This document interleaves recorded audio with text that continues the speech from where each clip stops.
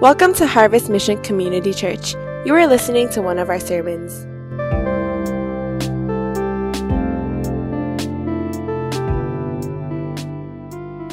Verse 16, and we're going to read about 4 or 5 verses and talk about it today. Especially those of you who are new, we've been in this new series called Simply What's New, and you can probably tell by our t-shirts, you can probably tell by all our promo stuff that we have. We're talking about what's new. And the reason why we decided to talk about this is because as many of you have experienced some of the depression and even some of the struggles of being through this pandemic, whether everything has been on Zoom, you've been isolated, you've been alone. So what we really wanted to kind of present is this idea, like we've been away from each other for such a long time. And here we are in person, and we're just simply asking one another, what's new? What's been going on in your life? And that's why last week we talked about the importance of just new convictions. What are some new convictions, these things that you really believe in? Because sometimes when you're by yourself, you have a lot of time to think. And one of the things that we talked about last week on the new conviction is that we have to be convicted about God's love for us. That's where everything has to start. And that's why we said no matter what you go through in life, if you really begin to experience and understand God's love, there will be a breakthrough in your life. That's what we talked about. And then we also talked about through that is this being secure in his love, as well as also being steadfast in his love. Today, we want to talk about new community. Why is it important to be a part of community? So I want to show you this picture. I don't know how many of you know this picture. Can we go ahead and look at this picture? How many have ever seen this before? Can you raise your hand? Maybe only a handful. This is a iconic and a very famous picture that I think all of you should know. If you're probably in the med school or you're in the medical profession, hopefully you know this picture. The reason why this picture is important because it was taken in October 17th of 1995. And this picture is about a twin, Brielle and Kyrie Jackson. And the reason why they're so famous, even to this day, was because they were born almost 12 weeks premature. So we're talking about almost 3 months before they were supposed to have their due date, they were born. And as many of you know, being born as a preemie, it's very difficult to even survive without some aid. And that's why they spent some time in the NICU, in the intensive care unit there. And they were this picture is only 3 weeks old of them coming out of the womb. This is 3 weeks old. And those of you who might not know the story, I think you should, I'm going to show you this video to give you an insight of why this video was so important or their story is so important. And also now, even till today, they actually practice this in the medical field and also in various different settings and organizations because they discovered how important this incident was back in October of 1995. So let's watch this video together to get a little bit of background. Wow. Incredible story. I hope now you know where a lot of those touch therapy and things came out of. And to this day, they're still very close. When you look at a story like that, you realize that human interaction, just even a touch, it's so important.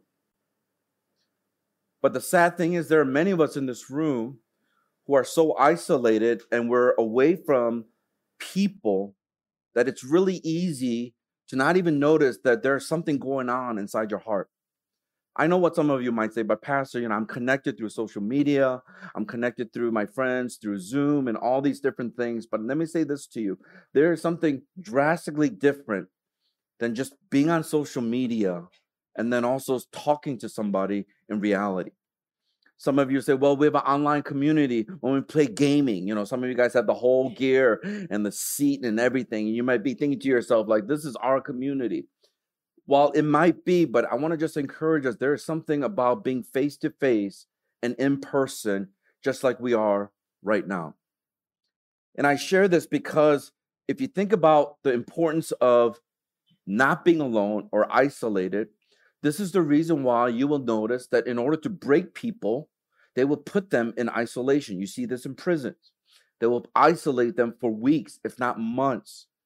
And oftentimes after that experience, being all ragged and they haven't really taken care of themselves, you could tell their spirit has been broken. Now, I don't know how many of you have seen the movie Castaway. Have you ever seen the movie Castaway? I know these are all old time schools. Some of you are like, Pastor, can you update it a little bit?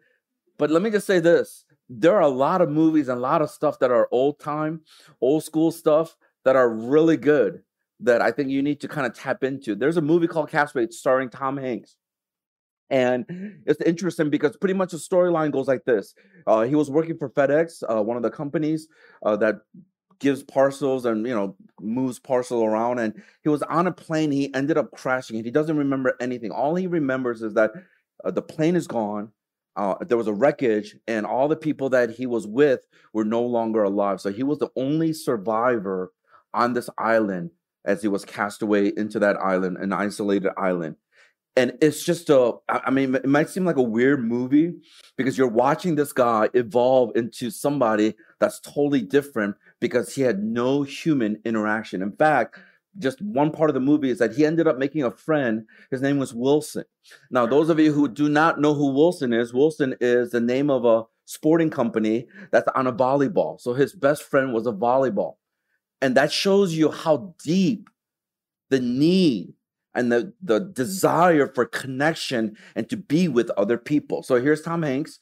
This is what he looked like when he was maybe a week into this, about 10, 12 some days. And, already he needed to shave, but, there's nothing out there to shave with. So this is the picture of just a week or so being cast away. And he just finally realized it's about survival. I got to survive. I got to have food, water. I have to have something to do to preoccupy the 24 hours in a day. So he's contemplating. And then by the end of the movie, this is what he looked like.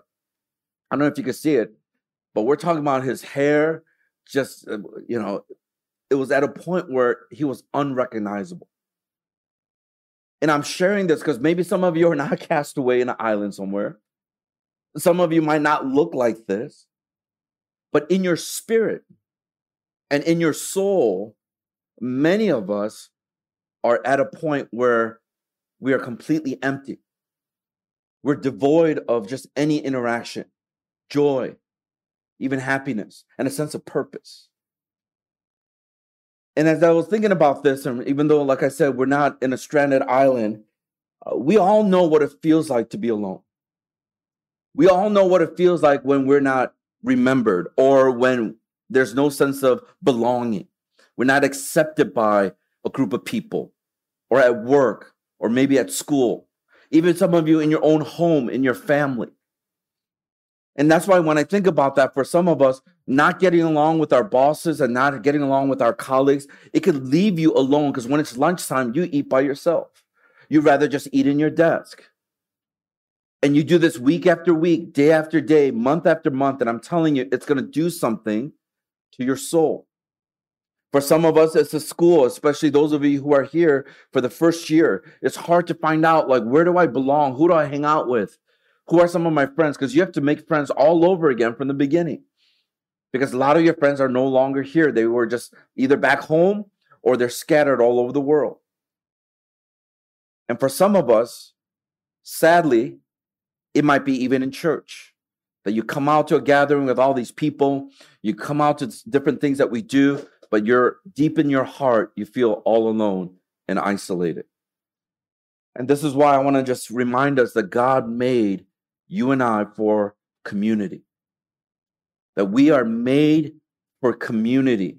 And He has provided a way for us to connect and to also experience life with one another.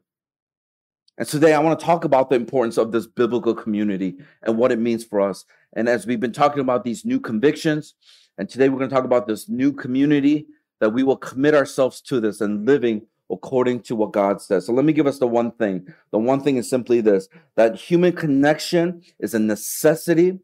So God provided a new community because it is something that is of a necessity in order to survive and to just be human.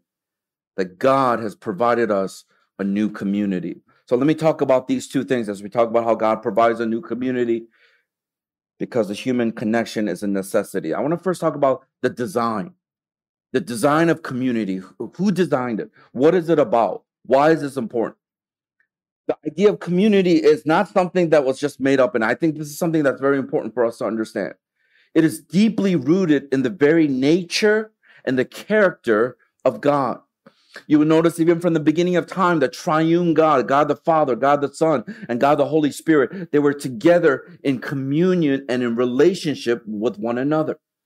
And so it's in the very nature of who God is. He's a relational God. And that's why we see this even when God was creating humankind. Listen to what it says in Genesis chapter 1, verse 26. It says, and read the yellow words with me. It says this, then God said, let us make man in our image, after our likeness. So here's God, God the Father, God the Son, God the Holy Spirit in relational connection, the triune God, perfect, holy, and now they are in that connection and that relationship as they said, let us make man and woman in our likeness. We see this even when God was communicating with his son, and the son, Jesus Christ, was communicating with God the Father. In John chapter 17, verse 4 and 5. And many of you who are from church background, you know that this was the high priestly prayer that Jesus lifted up in the upper room before he was going to be crucified. Listen to what he says. And this is Jesus speaking now. He says, so here's Jesus, glorify you, you being whom? It's God. He's talking to God in prayer. So he says, I glorified you on earth, having accomplished the work that you gave me to do. So he's talking with God the Father as God the Son. And he says, I have done everything you've accomplished. You've told me to do. I've accomplished it for you. It goes on and it says this, and now, Father, glorify me in your presence with the glory that I had with you before the world existed. So what I'm trying to establish is that in the very nature of God, they were in relationship, God the Father, God the Son, and God the Holy Spirit. And here they are interacting as this is the prayer that Jesus is lifting up. Now we notice this communion, if you want to look at it, they're communing with one another. The reason why this is important because it then begins to trickle out into all areas of life.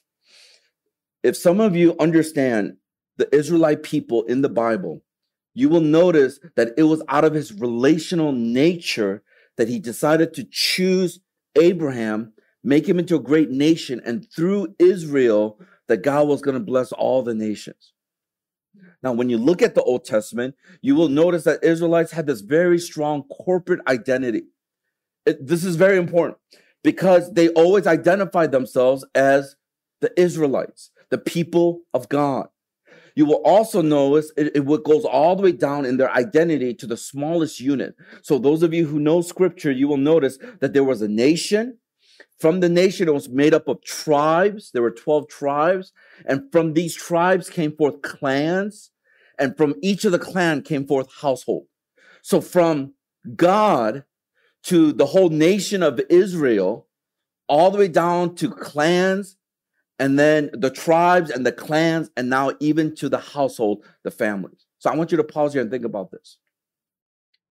Many of us right now, you are part of a household, which is your family.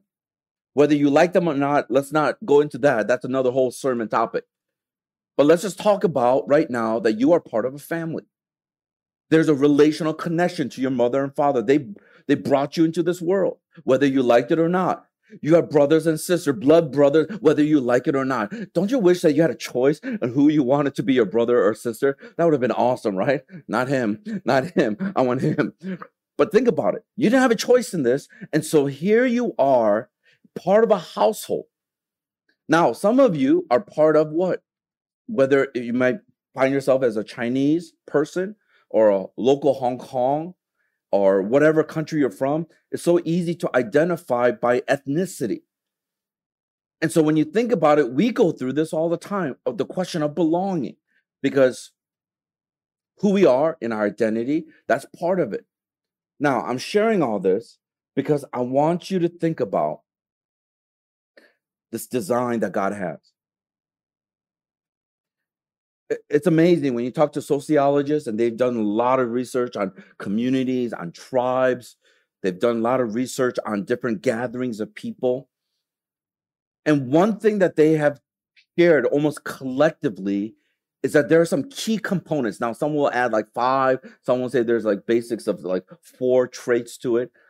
I'm going to use 3 basic traits that I see in almost every single community. It doesn't even have to be a Christian community. It's just any community. And so some of you are like, well, what does that mean? Well, I would say if you're part of a sports team, that's a community. If you're part of an arts team, or I don't know which one, do they even have a team? Well, just an art group. Their art group, that's a community.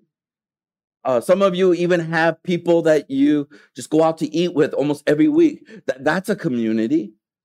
And I still don't, I'm not understanding. My kids were in it, but you know, the gaming community, I guess it's very intense. They have like their friends who they play with. So there's a community. So when you think about life, think about your life for a moment.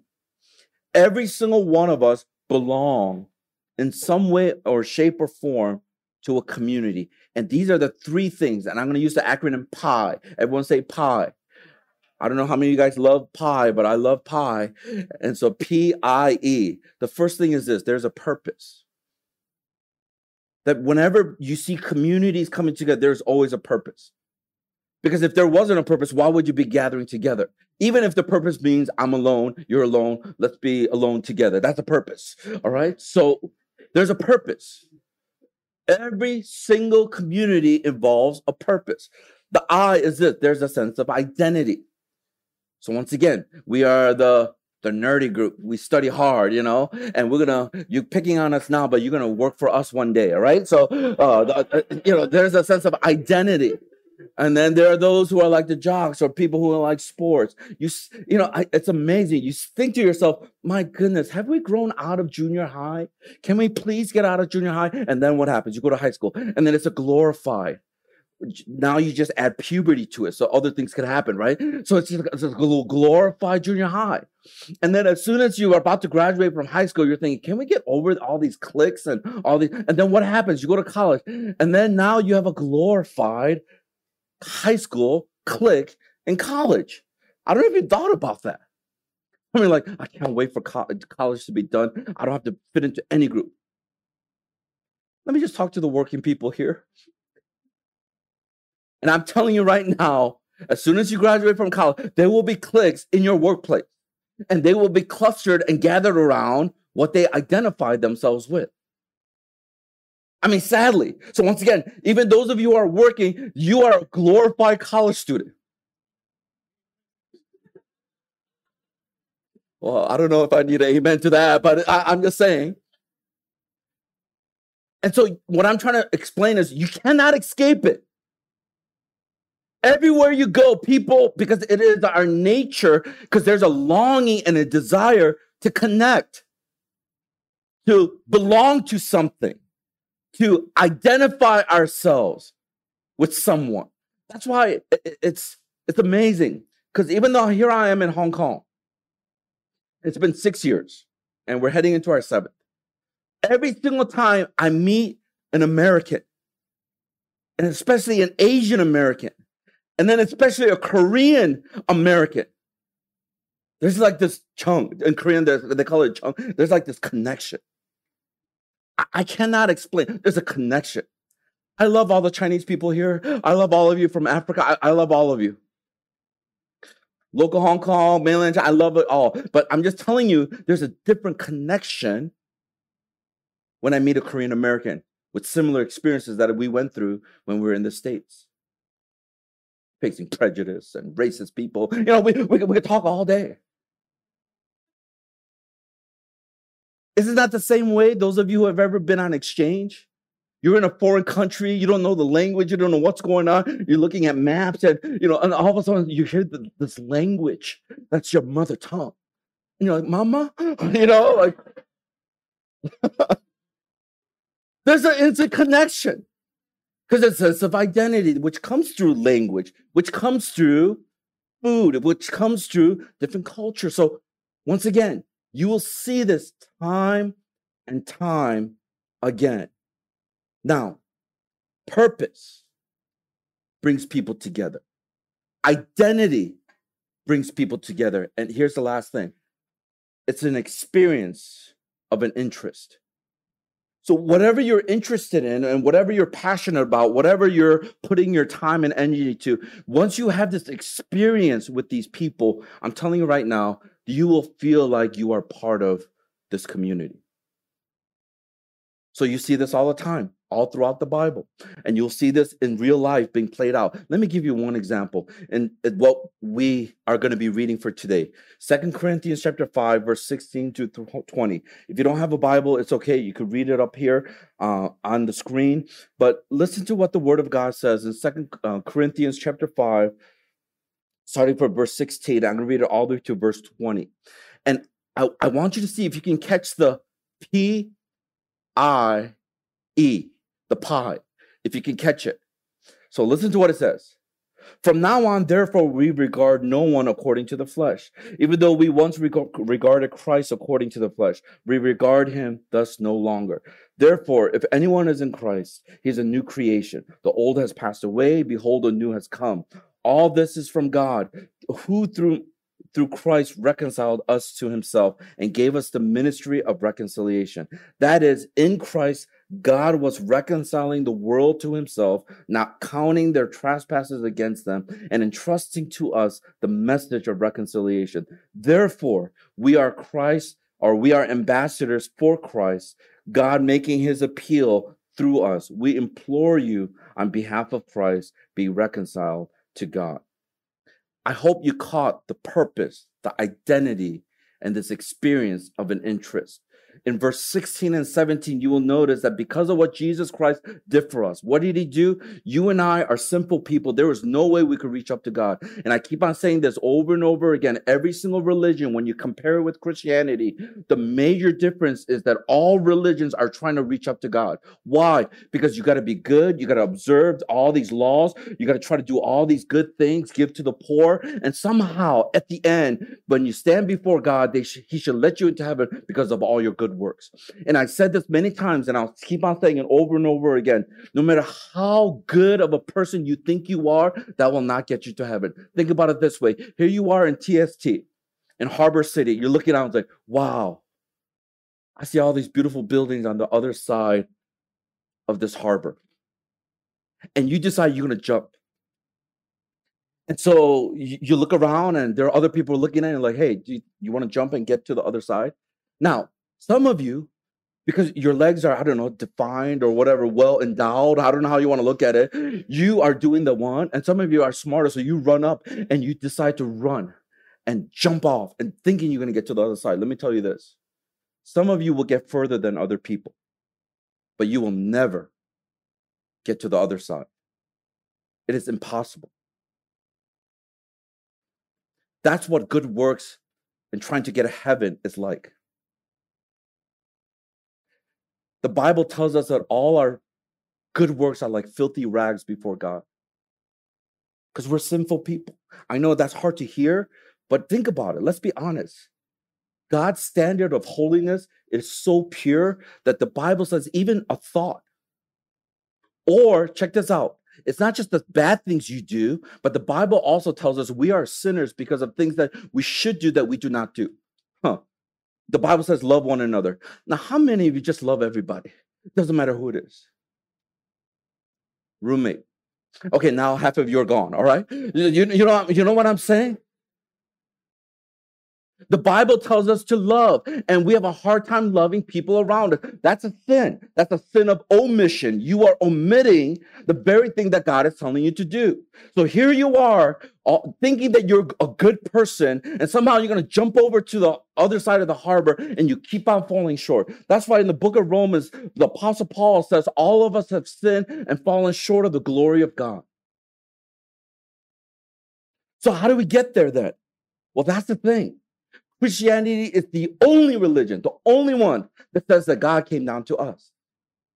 Because there's no way to save ourselves. So he came in the form of a man. And then when he lived a life, he lived a perfect life that you and I could not live. Not only that, but then he died on the cross. That's a criminal's death. That should have been our cross because we sinned against God. That should have been our punishment. But Jesus Christ died on the cross for our sins. So now, which is such a scandalous idea that all you have to do is trust and believe that Jesus Christ died on the cross, lived a perfect life, died on the cross for your sins, and then rose again from the dead. And that's how you have new life.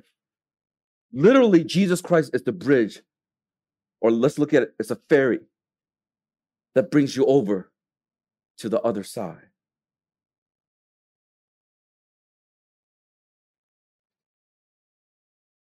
So here, Paul, the Apostle Paul, is writing because of what Jesus did for us. He gave us a new identity. The old has gone, the new has come. We're no longer sinners, but we're saints, the holy ones before God. It doesn't mean that we live holy lives, but our identity is made holy. We are children of God only because of Jesus Christ. Even in verse 19, we have this experience of reconciliation with God. Once again, we all want to be reconciled with God. We don't want to be enemies of God. If God Almighty, He's the one who is going to punish us. Think about it, we all want to be reconciled. That's an interest that we all have. And we realize you can experience this because of Jesus Christ. And then in verse 18 and verse 20, we see that now God gives this ministry of reconciliation. There is this great sense of purpose. That I'm an ambassador for Jesus Christ now. I have a clear assignment that God is giving to me, a clear mission that God is giving to me, that I am now reconciled, and now I'm a reconciler to other people in their relationship with God. That is a sense of purpose in life. That's bigger than yourself. It's bigger than getting straight A's. It's bigger than getting that job. It's bigger and better than just getting that promotion. Because why? Because at the end of the day, you cannot take your money, your status, whatever it is that you own, all your possessions, you cannot take that to heaven. Naked you come into this world, naked you will go. Or cremated, whatever you choose. So think about it. Some of you are chasing after the wind, trying to amass all this stuff. When you die, you cannot even take it with you. You're not making an impact in there is no sense of purpose. That's why some of you right now, you could be the richest person making all this money, but you don't have a sense of purpose. Some of you right now maybe studied your whole life, gotten straight A's and doing so well, but then you don't have a purpose. Because if your purpose is only to get a good grade and then get a job so that you can buy nice little toys and a car, an apartment, and then get married and have a little barking, and then here you are, you have grandkids, and all of a sudden then you have to die in the hospital, then you have to ask yourself, what did your life amount to? This is the reason why a greater purpose can bring you together with other people who are living for a greater purpose. That's why we have to see that all of us were created for community. And especially those of you who were called as Christ followers, we belong to each other. It doesn't matter what country you're from. It doesn't matter what kind of background you have. It doesn't matter what kind of personality. What brings us together is the blood of Jesus Christ. We have God the Father. We are His children. Now we are part of this family. Therefore, we are not just friends, but we're bonded together because of Jesus Christ. That's why I keep on telling people, if you are a believer and you have more this connection with someone who you might feel like, in my case, a Korean American who does all this stuff and with the same interests, but then that person is not a believer. Because why? Being connected with Jesus Christ brings a bond that you will never be able to fully understand. It's spiritual in nature. Dietrich Bonhoeffer, in his book Life Together, he writes a lot about community. This is what he says. He says, whether it is a brief single encounter or the daily community of many years, Christian community is solely this: we belong to one another only through and in Jesus Christ. I believe this. That's why in all my travels, when I speak at different countries, when I meet different people, it doesn't matter who they are, what country, what background, even though socioeconomic might be totally different. Every single time I meet someone who is a professing believer in Jesus Christ and they have a walk with Jesus Christ, I can connect with them quickly. Now, I know some of you can connect really quickly with people from the same ethnicity, same interest groups, same country, same city, same background, all that stuff. But there is a bond that is so close because you are a follower of Jesus Christ. And that's what I love. Whenever I'm interacting with some of you, even though I don't know you, some of you I'm going to meet for the very first time. As soon as I find out that you are a follower of Jesus Christ, there's an instant connection that I cannot even explain. And it's because of Jesus Christ. So how about us this morning? What are some of your beliefs about community? Do you see the importance of community in your life and how it's played out? I'm wondering if you understand that God is the one who designed community, because it was reflected in his relational nature as a triune God. Let me finish off with the second point. The second point is this: not only the design for community, but now we're going to see the demonstration of community. As I was stating earlier, a human connection is a necessity. And because it's a necessity, God has provided for us this new community to experience that. And so once you understand the design for community, now the question is, how is this demonstrated? How is this lived out? And let me explain it this way. I think for all of us, when we think about community, and those of you who are not believers in Jesus Christ yet, let me share this with you. You don't have to necessarily be a Christian to experience community, as I stated earlier. It could be around a common purpose. There's a sense of identity and an experience of some kind of interest together. So therefore, you see a lot of people who are not Christians from other religions and those who have no religion who are actually experiencing community, sometimes more than Christians in the church.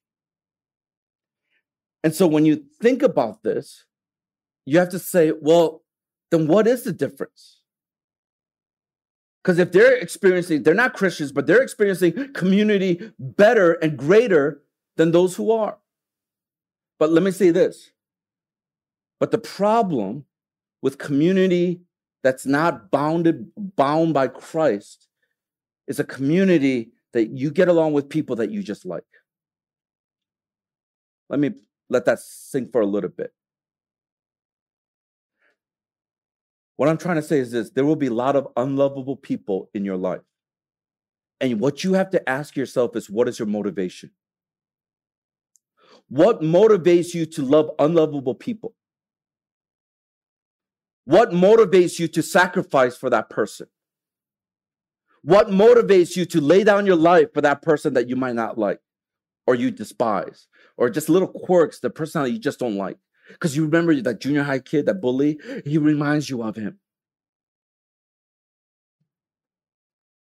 That's why those who don't know Jesus Christ, they don't have any obligation to love that person outside of just the goodness of their heart, because they're just nice people, but they have no other motivation.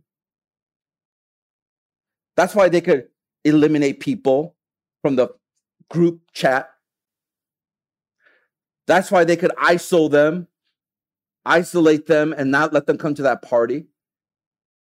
So we're like, we do that as Christians too. Yeah, that's why you got to go repent, But think about it. There is no motivation outside of just, listen, the goodness of their heart or selfishness. Let's say you had Mark Zuckerberg when he was like in college. Such a nerd. I don't want to hang out with him. But someone told you, hey, listen, I'm from the future. He is going to be a billionaire. Hey, Mark, come on in. Be our friend. Be our guest. Be our guest. Put our service to the test. Right? Isn't that what we would do? Because it's very self-centered and reason why we allow people to be in community. So what happens when you get people that you don't like and you don't get along with? And this is where I want to challenge us. There are many hindrances to demonstrating genuine community, biblical community. And let me just list a handful that I just kind of jotted down. And all I can say is, I hope when you look at it, you realize it's very self-centered and very selfish. The first one is lack of responsibility. I don't care. I'm not responsible for them. That's what we see even in the church. When you do not care about your brother and sister in Christ, that's a lack of responsibility. Like, they'll just take care of them themselves. So you have no bearing. That's why we don't like to commit to anything. That's why you'll notice people who don't like to commit to things, they're irresponsible. Can I get a good amen to that? Okay, some of you are still very young. I need some older people who have experienced life. And I'm telling you right now, those people who are a little bit more mature, you will realize that those people who do not want responsibility, they're just not going to commit to things. That's the bottom line. Ladies, you think he loves you. All the single ladies, come on now. You got to put that ring on there. No commitment, no responsibilities. He just has fun and he's playing with you.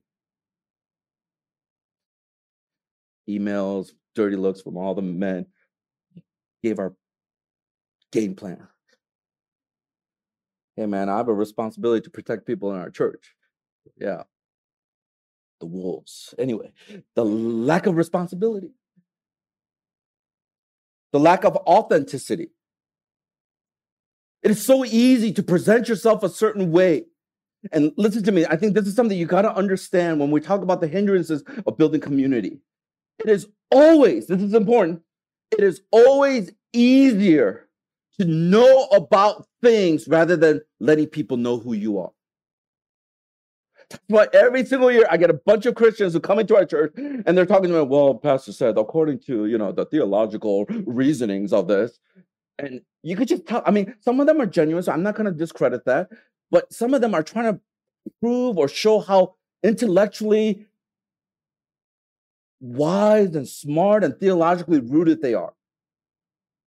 Because why? It is always easy to know about something or someone rather than you being known. Why? Because if you're known, then everything that you do in private, all the weaknesses, all the dirtiness, all the stuff that you struggle with, all the things that you try so hard to cover, that the possibility of someone not liking you or you not getting accepted into a community is very high. So that's why it's always easy to talk about. That's why whenever I interact with people, there are some people, it's so easy for them to talk about this and this and this. I go, why don't you share a little bit about yourself? Oh, me? Oh, I'm from this country. And then anyway, going back and then, and I'm like, no, tell me more about yourself. What are some of your pain points? What are some things you've gone through in your life? What are you afraid of? What are the things that makes you anxious? Because when you have to share about who you are, then the possibility of you being rejected is high. Because you could share something that I don't like and I don't want to be around you. So that's why it's always easier to present yourself a certain way. But there are some people with some special gifts who could see right through all that. And they're like, what is this? And that's why one of the beautiful things about community is that you could be authentic. You could say, this is who I am. This is what I struggle with. But they will love you. Why? Because they have been loved by God. Isn't that the gospel? So we see a lack of responsibility, a lack of authenticity, and the lack of vulnerability, which kind of ties into what I was just sharing. And then the lack of humility. We think we're better than everyone else. The lack of priority. We don't make this important priority because it has nothing to do. It's all about us getting good grades, us making a lot of money, us having this. So we don't want to take the time to get to know people unless they can open up a door, a business connection.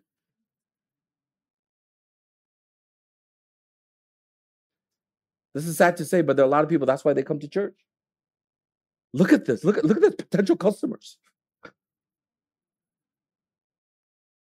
Whether you're selling something, it could be anything from insurance all the way to other things. Okay, if some of you guys are from, I'm not picking on you. I'm just saying, I've been doing this church thing a long time. Almost 30 plus some years, and all I can say is I've seen them all come through our church back in Michigan and even here. And all I can say is that every time I see that, I just realize like, yep. Because why? They'll come only when it's good for them. But they won't come when you have to sacrifice, when you have to give, when you have to lay down your life. Because it's not about you, but it's about God. The lack of maturity is also hindering us from having this sense of community. Because just try to imagine 2 junior high kids. Look at you. Look at your nose. Oh my God. You know, and you're like, oh, hello. You're like, okay, this is great. Just try to imagine. Part of maturity is knowing who you are. It's awareness of who you are. Awareness of the situation. And sometimes that lack of maturity hinders us from having genuine community. Doesn't mean we can't have it, but you got to work on it. If we really want to experience it according to God's design, listen to me, then it has to be through the gospel. Everyone say through the gospel, which is the good news. It's the good news of Jesus Christ. We could genuinely experience it. I think Tim Keller said it the best. In his book, Center Church, it's a good book if you ever want to read it. He writes this. Listen to what he writes, and I think this is very important. He says that the gospel creates community. Come on, let's all say that sentence again. The gospel creates community because it points to us to the one who died for his enemies. It creates relationships of service rather than selfishness. Because it removes both fear and pride, people get along inside the church who could never get along outside. That is so true. Some of you, I will never be friends with you if we were outside. Some of you, I will never hang out with you if we were outside.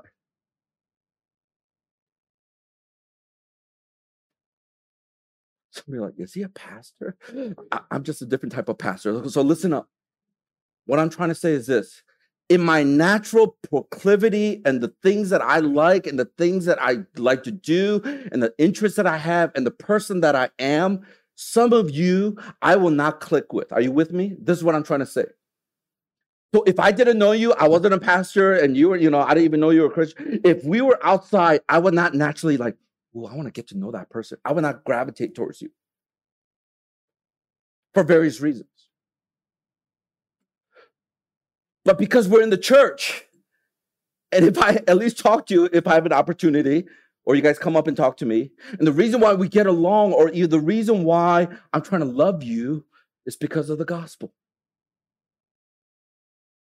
I'm not saying it's easy, because we all know it's hard. You're like, Lord, could you have made him like another, why? I mean, we're just being honest here, because we don't get along with everybody. There are people who bother us. There are people who annoy us. There are people who remind us of people who have hurt us. So when he was saying this, I'm like, oh, this is so true. That it's because of the gospel, we get along with people inside the church, even though we will not get along outside if it wasn't for Jesus. Because it calls us to holiness, the people of God, in loving bonds of mutual accountability and discipline. Thus, the gospel creates a human community radically different from any society around the world. Let me read that again. Thus, the gospel creates a human community radically different from any society around it. Growth in grace, wisdom, and character does not happen primarily in classes and instruction, though through large worship gatherings or even in solitude. Most often, growth happens through deep relationships in communities where the implications of the gospel are worked out cognitively and worked out practically in ways no other setting or venue can afford. Christian community is more than just a supportive fellowship. It is an alternative society. And I'm going to put in it's a new society. And it is through this alternate human society that God shapes us into who and what we are. Wow, what a powerful reminder. It is only because of the gospel of Jesus Christ, because he died for us. He died for enemies. He sacrificed his life for us. Everything that he did dictates, is demonstrated to us what community is supposed to be like. Now, if we want to become more like Jesus Christ and become the kind of community that he demonstrated while he was with the disciples, that clearly it's because of the gospel, not any other reason. That's why he set the example with the 12 disciples, as I mentioned. Even when he was ministering to the people, he did ministry with these 12. He did life on life with these 12.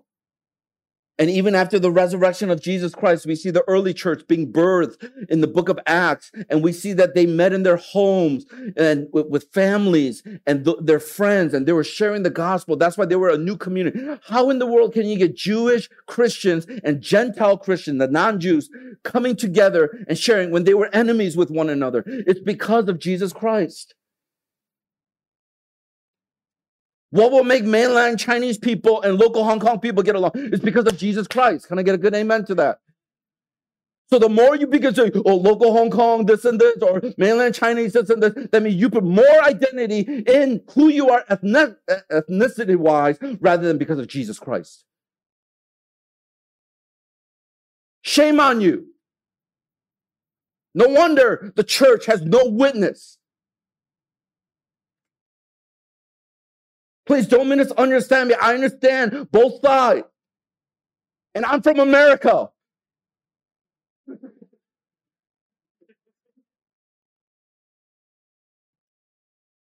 But if your identity is placed on just being ethnically, or you grew up somewhere, more than because here's a brother or sister is Jesus Christ, then shame on you. That you have no concept of the gospel. Because you were enemies with God. But God loved you. He sent his son to die on the cross for you so you can have life. That alone should dictate how you should demonstrate community. Gentiles, Jews, they were enemies with one another. But they loved each other in this new community. And that's why the world was dumbfounded. How can you do that? Even Jesus, when he hung around tax collectors and sinners, these religious people were like, how in the world is your rabbi hanging out with these people? It's because of the gospel of Jesus Christ that breaks any ethnic barriers, that breaks any wall that has been erected because of hatred, of years of conflict. That's why it's a beautiful thing when you see Jewish Christians hanging out with Palestinian Christians, and they love each other, even though the conflict is thousands of years old. Those are the kind of things that will tell the world that Jesus Christ is the only one that could bring enemies together, because it is the bond of his blood.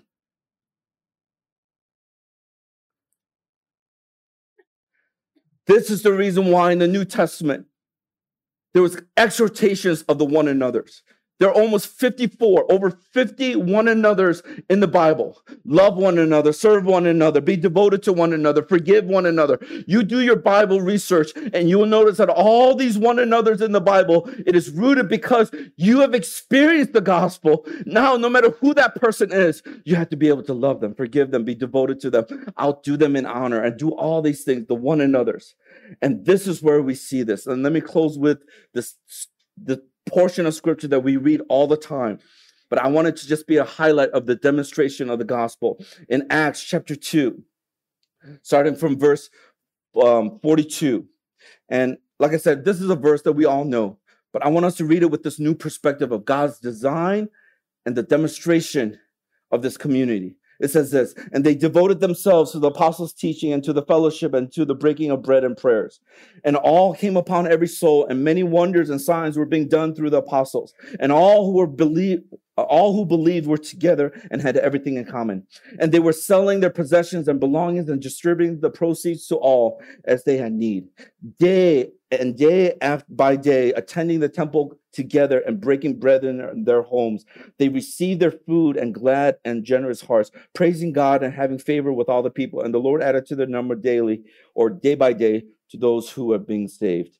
What we see is this, and this is something that we've been talking about. In this passage, you see these 5 E's that we talk about. We see evangelism, exaltation, edification, education, and extension.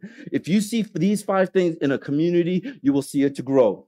That's why in our church, we talk about the motivation. What is our motivation? We took those 5 things that we see in Acts chapter 2, and we put it into a phrase. The first one is evangelism.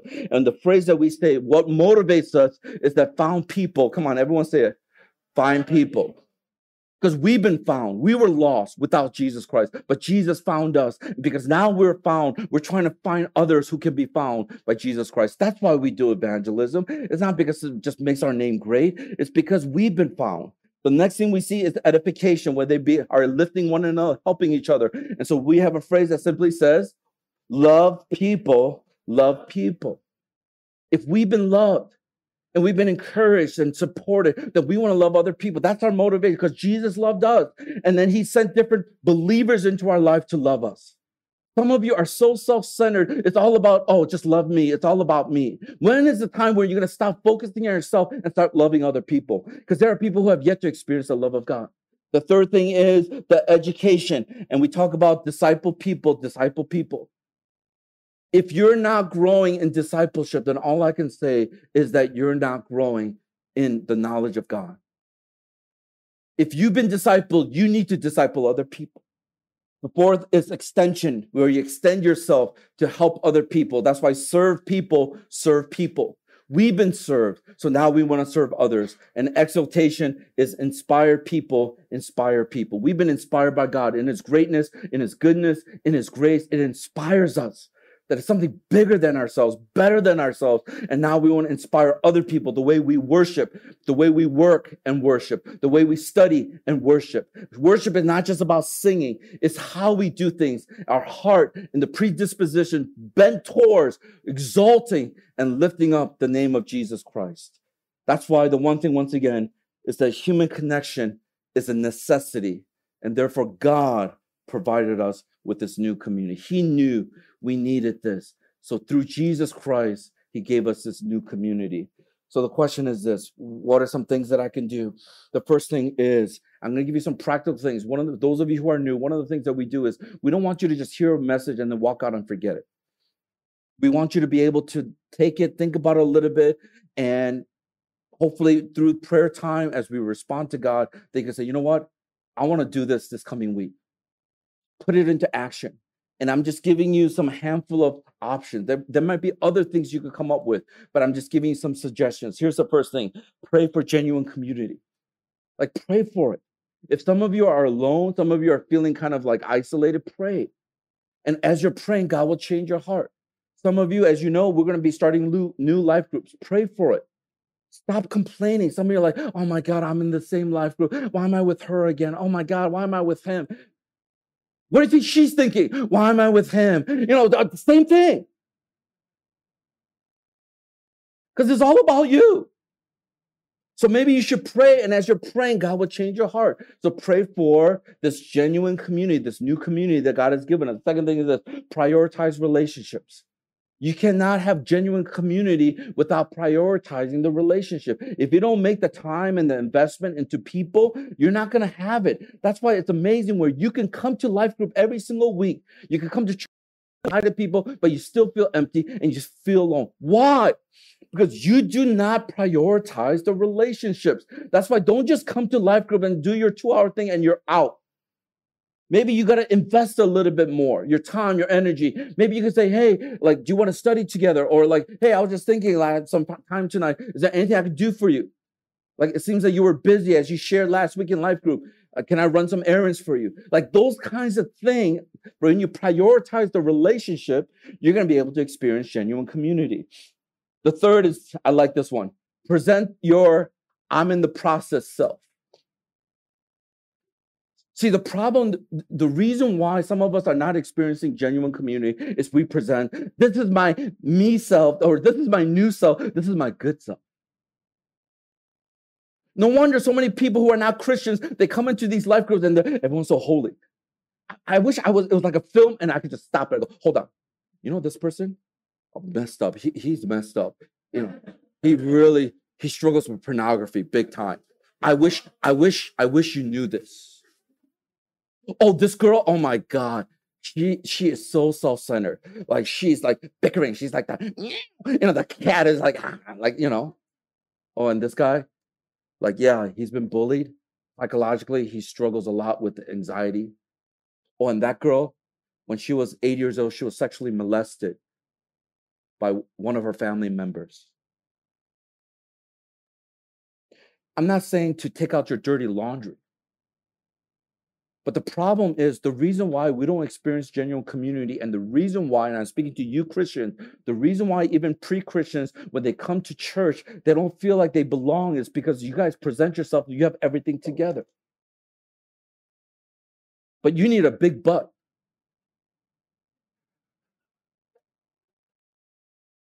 Some of y'all are like, huh? The big butt is B-U-T, where I struggle with all these things, but God is still working on me. I have these kinds of fears, but God keeps on reminding me that I need him. Then I, as a pre-Christian, looking at you, I realize you're not perfect. You still struggle with the things that I struggle with. But then there's something about this but God that I want to get to know. Because if that but God is helping you, then I want that but God in my life. So stop trying to present yourself like you're the finished product, because you're not. Those of you who are in art and other stuff, you know what I'm talking about. Like you try to present this finished product, but it's like half done. Stop presenting yourself as the finished product. It's in a process. We're still growing. We're still wrestling through. We're still trying to overcome. But by the grace of God. So do that more in life group this year. Stop presenting yourself as if it's perfect. Leaders are the worst.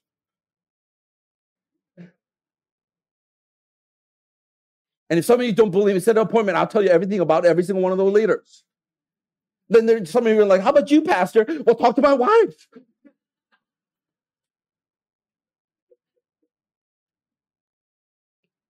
Lastly, participate in life group. I just hope that you will never lose heart, the motivation and the vision for this new community. It's the only hope that can transform the world. Because you could preach the gospel all you want, but sometimes they have to see it lived out. They have to experience it. And the best way to experience it is by being in community. And as you heard Pastor Bo was saying, and as we share it all the time, just try it once. And if you don't like it, then we're cool with that. That's not for you, or not for you at this time, but at least give it a try. And I pray that it will transform your life. I want to close with this one video. It's about a group of singers in New York City. And as some of you guys know, they always talk about dreams come true in New York. You go to New York to find your acting career or your singing career, Broadway, all that kind of stuff. And it's a tough place. It's a lonely place. It's very similar to Hong Kong. People come from all over the world. Even in Manhattan, with all the millions of people in these sky rises, there are people who are isolated or alone. But these group of singers, they came together just through various situations and circumstances, and they were in community. And they had an opportunity to actually thank each other and to share what they mean to them. Each person means to them. And so they just went around in circle and they just shared how they appreciate that person and what they mean to them. And I want you to listen to their stories because it will give you a glimpse or just a window of the community that they experience. I don't know if they're Christians now, but I have a feeling they are. You will tell by the song. But just because you sing the song doesn't mean you're Christian either. But something about their story kind of makes it ring true, like, hey, that sounds pretty Christian. But they don't explicitly say it. I hope you catch it. Let's watch this. We'll close out, and then we'll respond to God. Stand together as we close. Did you hear that one phrase? I don't know where my life would be without.